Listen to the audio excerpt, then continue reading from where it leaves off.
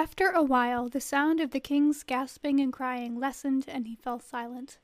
I lifted my face and saw through the tears in my own eyes that there were none in his. He was looking back at me with a face like an open grave. Then he smiled, and a chill like the ones I felt in Hephaestia's temple shuddered down my back. Bitch bang, my bitch bang, yeah. She bad, she bad. Bitch bang, my bitch bang, yeah.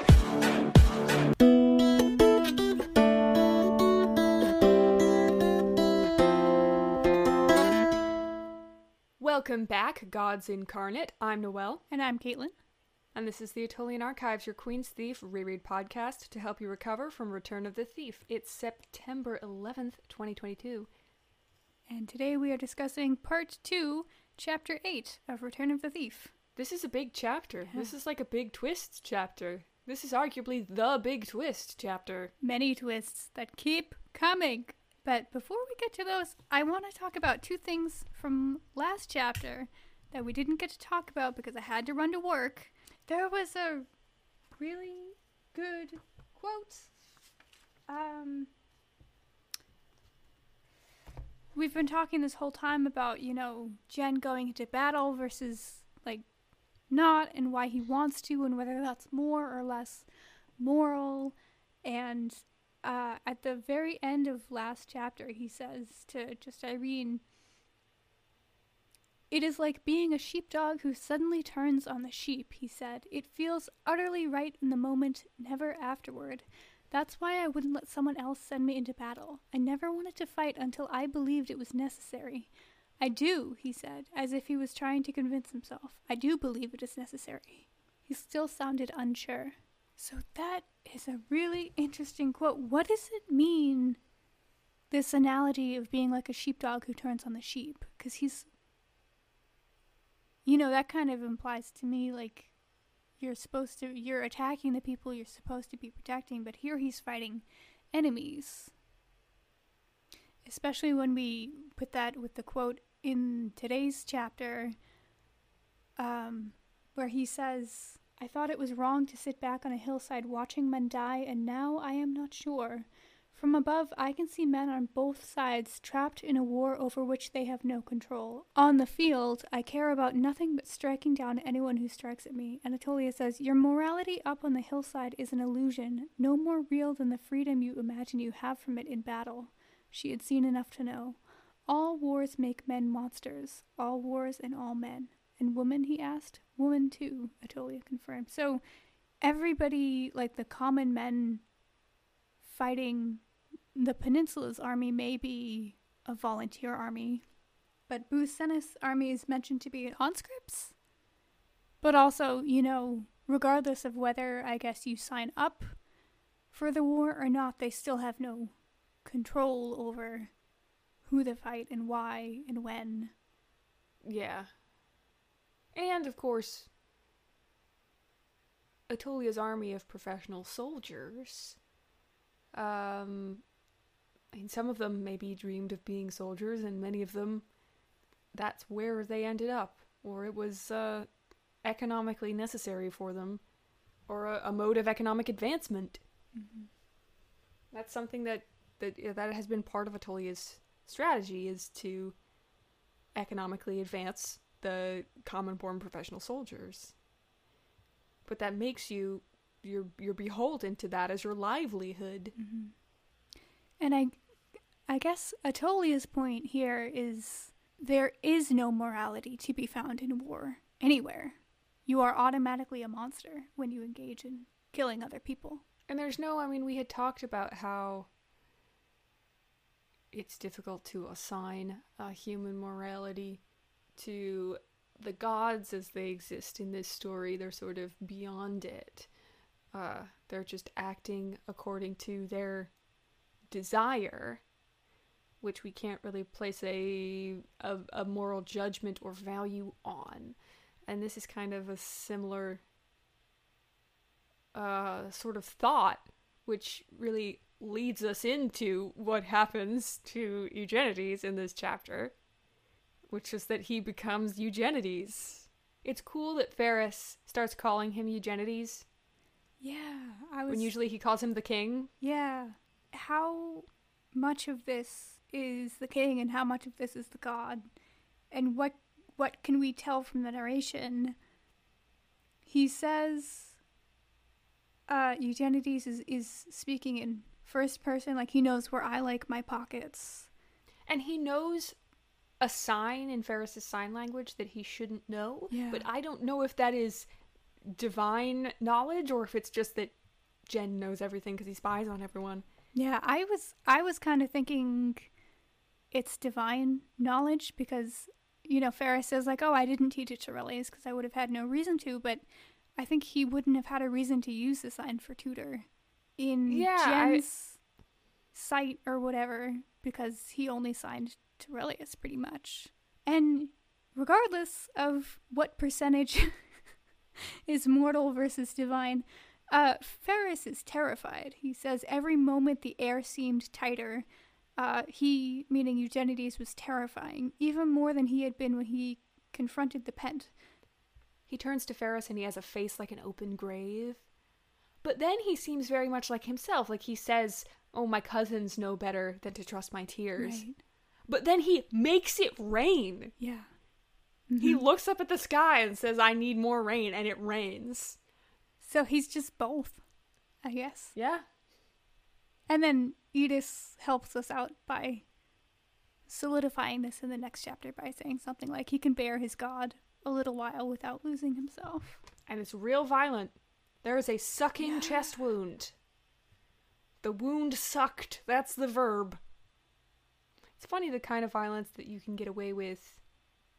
Like the kind of description. Because, I mean, you could very easily, if you didn't have an image in your head of what a sucking chest wound looks like, just, you know, the wound sucked, you might not have too disturbing a picture in your head. But I certainly do. Yeah, this is what happens because you watched Hannibal, Noelle.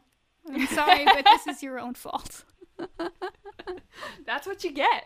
And we have a Phineas Gage of Aetolia mentioned in this chapter. At the very beginning, Ferris narrates, any levity was harder and harder to find, sense was hard to find. A man was shot through the head by a bolt and lived to tell about it, and another man lost a single finger to a sword cut and died a few days later of an infection in the wound. So I kind of see, you know, like that assignment of random chance in battle of who lives and who dies. I feel like that's also tied to this lack of morality question. You know, there is no sense to it. People are dropping like flies. So many people die. Cleon. Stenides, dead. Yes. No more And watches. We will not know what time it is ever again. And that was like the biggest blow because he's not even in the fighting. He's far away, supposedly safe in Oedipus, but no, there was an explosion in the foundry. Like, okay, you think you've left one brother safe far away, and he's at least going to be fine, but then no, so that's extra brutal. Later appears right before the bomb goes off in the cairn, which also, you know, what a deal that the bomb is hidden in a grave. And the king says, I thought I saw a dead man. And Ferris's heart jumps into his throat, and he knew later meant the king no good. I was thinking when I reread the chapter how, you know, Ferris rode to war, making sure that he was on the list of all the king's attendants, because he knew that if anybody thought about it for even a second, he would be taken off the list and wouldn't go. And you said, like, oh, well, maybe there was also some divine intervention here, which I think makes total sense. Do you think that's maybe also part of why the Medes just let Ferris tag along? Like, they were also just, like, laughing, thinking it's a joke that he's even trying to follow. So, like, he was obviously not a threat of any kind. Yeah. In the next plot twist of the chapter, maybe this is stupid, but I was genuinely shocked to see Erandides there. Were you? He had to do something eventually. Yeah. Which only They makes had sense built him up too much. if you think about it, but I was not thinking about it. I guess I was thinking, like, well, of course it's fine for him to fuck up internal politics, but how dare he go external and join. Like, I just thought that was like too much of a step. I was really surprised. Now you've gone too far. Yes. But I loved that the king being deafened kind of wrecks Erandides' effort. And they're trying to give the villain monologue, and he keeps going, what? What? I think he was playing that up. I know. You can still be petty in even the most oppressive circumstances. Can't take that away from us. And so, Ion Nominus is there. The guy... Boo, hiss. I'm swinging my grogger. We don't like him. Is he there because... I mean, I guess we don't get an answer to this. Are we supposed to assume that Sunas did, in fact, pardon him because he had that whole conversation with Atolia at the start of this book over, like, do I pardon him, do I not? And we never find out what he went with? Or did he escape with Erandides' help, you know?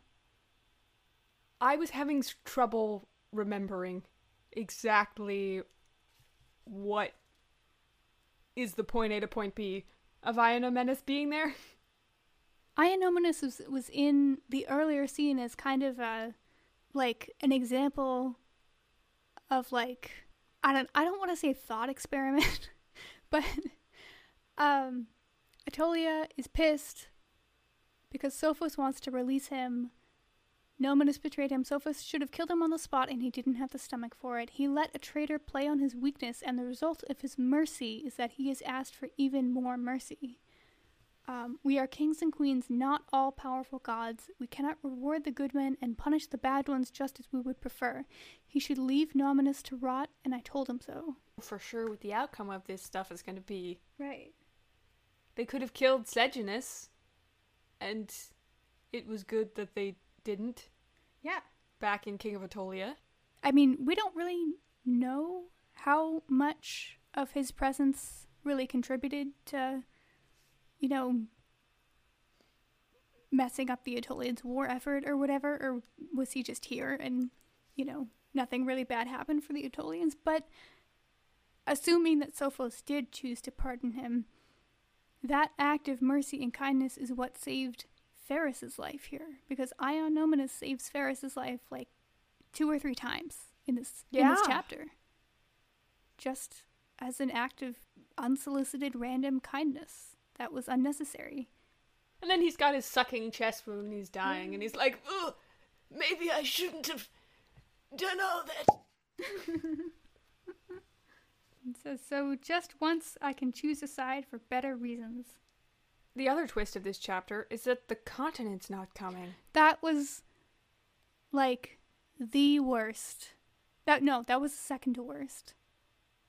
I believed them right away, and then I was completely taken in when Jen signed the surrender paper. I was like, oh, he means it. This is it. This is the whole thing. We're over. Like, we don't have the continent to save us. The army's exhausted. He's surrendering for real. And of course he doesn't have any extra plan up his sleeve because Jen's never done that. So, like, I'm an idiot. Oh, she really got me there. I was so stressed. That was a very terrifying 40 seconds. And it makes sense that the continent considers the peninsula and Eugenides to be the real threat at this point. Yes. He says, Erandides says, you think the continental powers are your allies. You are wrong. They do not fear the Medes. You are the danger. You took Atolia, subdued Etus and Sunas. You summoned ships. The neutral islands deliver them up. You control the passes and the sea roads. You threaten their trade routes, Eugenides. The Medes, the continent, they cannot allow another power to grow on the shores of the Middle Sea. So this also brings up, I had a question. Fordad is the one who comes back from the port at Stynos earlier in the chapter and says, the summer windstorms came early, so that's why, like, the ships aren't coming. So we don't even know if the windstorms did come early. I love who's there Atolus Eugenides Eugenidides, said the king. Yes. By the will of the great goddess, annex over Hephaestia's peninsula, king of Aetolia, king over Sunis and Edis, king from the Maketic mountains to the sea, king from the Melanzedi pass to the river Lucimina, and by my oath to my god, now and for my life, thief of Edis. That paragraph is why we need a movie adaptation. Oh, man. And they torture Jen in this chapter to try and get him to sign the contract. And then It's not also good. just out of like spite on Hoosrush's part. We've had a lot of torture in this series. Where do you put that with all of this? Like, does it... Like, where do I rank it on the scale? No, just like, does this add something? I mean, maybe this is more of a question for next chapter, because Ferris has, in the next chapter, what I think is like the most defined moral statement we ever get from anybody on torture, which is that it would be wrong of the king, in Ferris's mind, to use torture on somebody else, since recently the Medes just did it to him. Or, like, maybe that's not how he puts it, just that torture is wrong. Which, before we've kind of just seen it as a tool that may or may not be effective. Well, him getting tortured in this chapter makes me think of him getting tortured in Queen of Aetolia. Yeah. I feel like we're meant to think back to that. Mm-hmm. And I don't really know what that connection is doing in my mind. And Hoosrush is kind of, I don't know. I mean, Hoosrush was involved both times. Yeah. And when Eugenides comes back, and he enters the tent and Aetolia is there, she doesn't touch him. She seems like she might, and then she doesn't. And then he walks right by her. Yeah, it says she might have taken him in her arms, but she hesitated and the opportunity passed. And then we have much to discuss, said Eugenides, and passed by her to enter the council tent.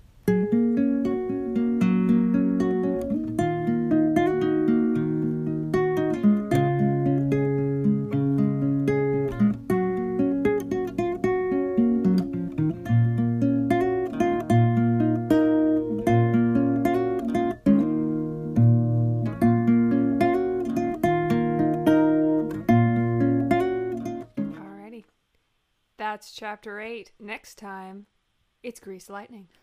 Send us your comments, questions, thoughts. Chime in at AtolianArchives.tumblr.com. Be blessed in your endeavors. Thank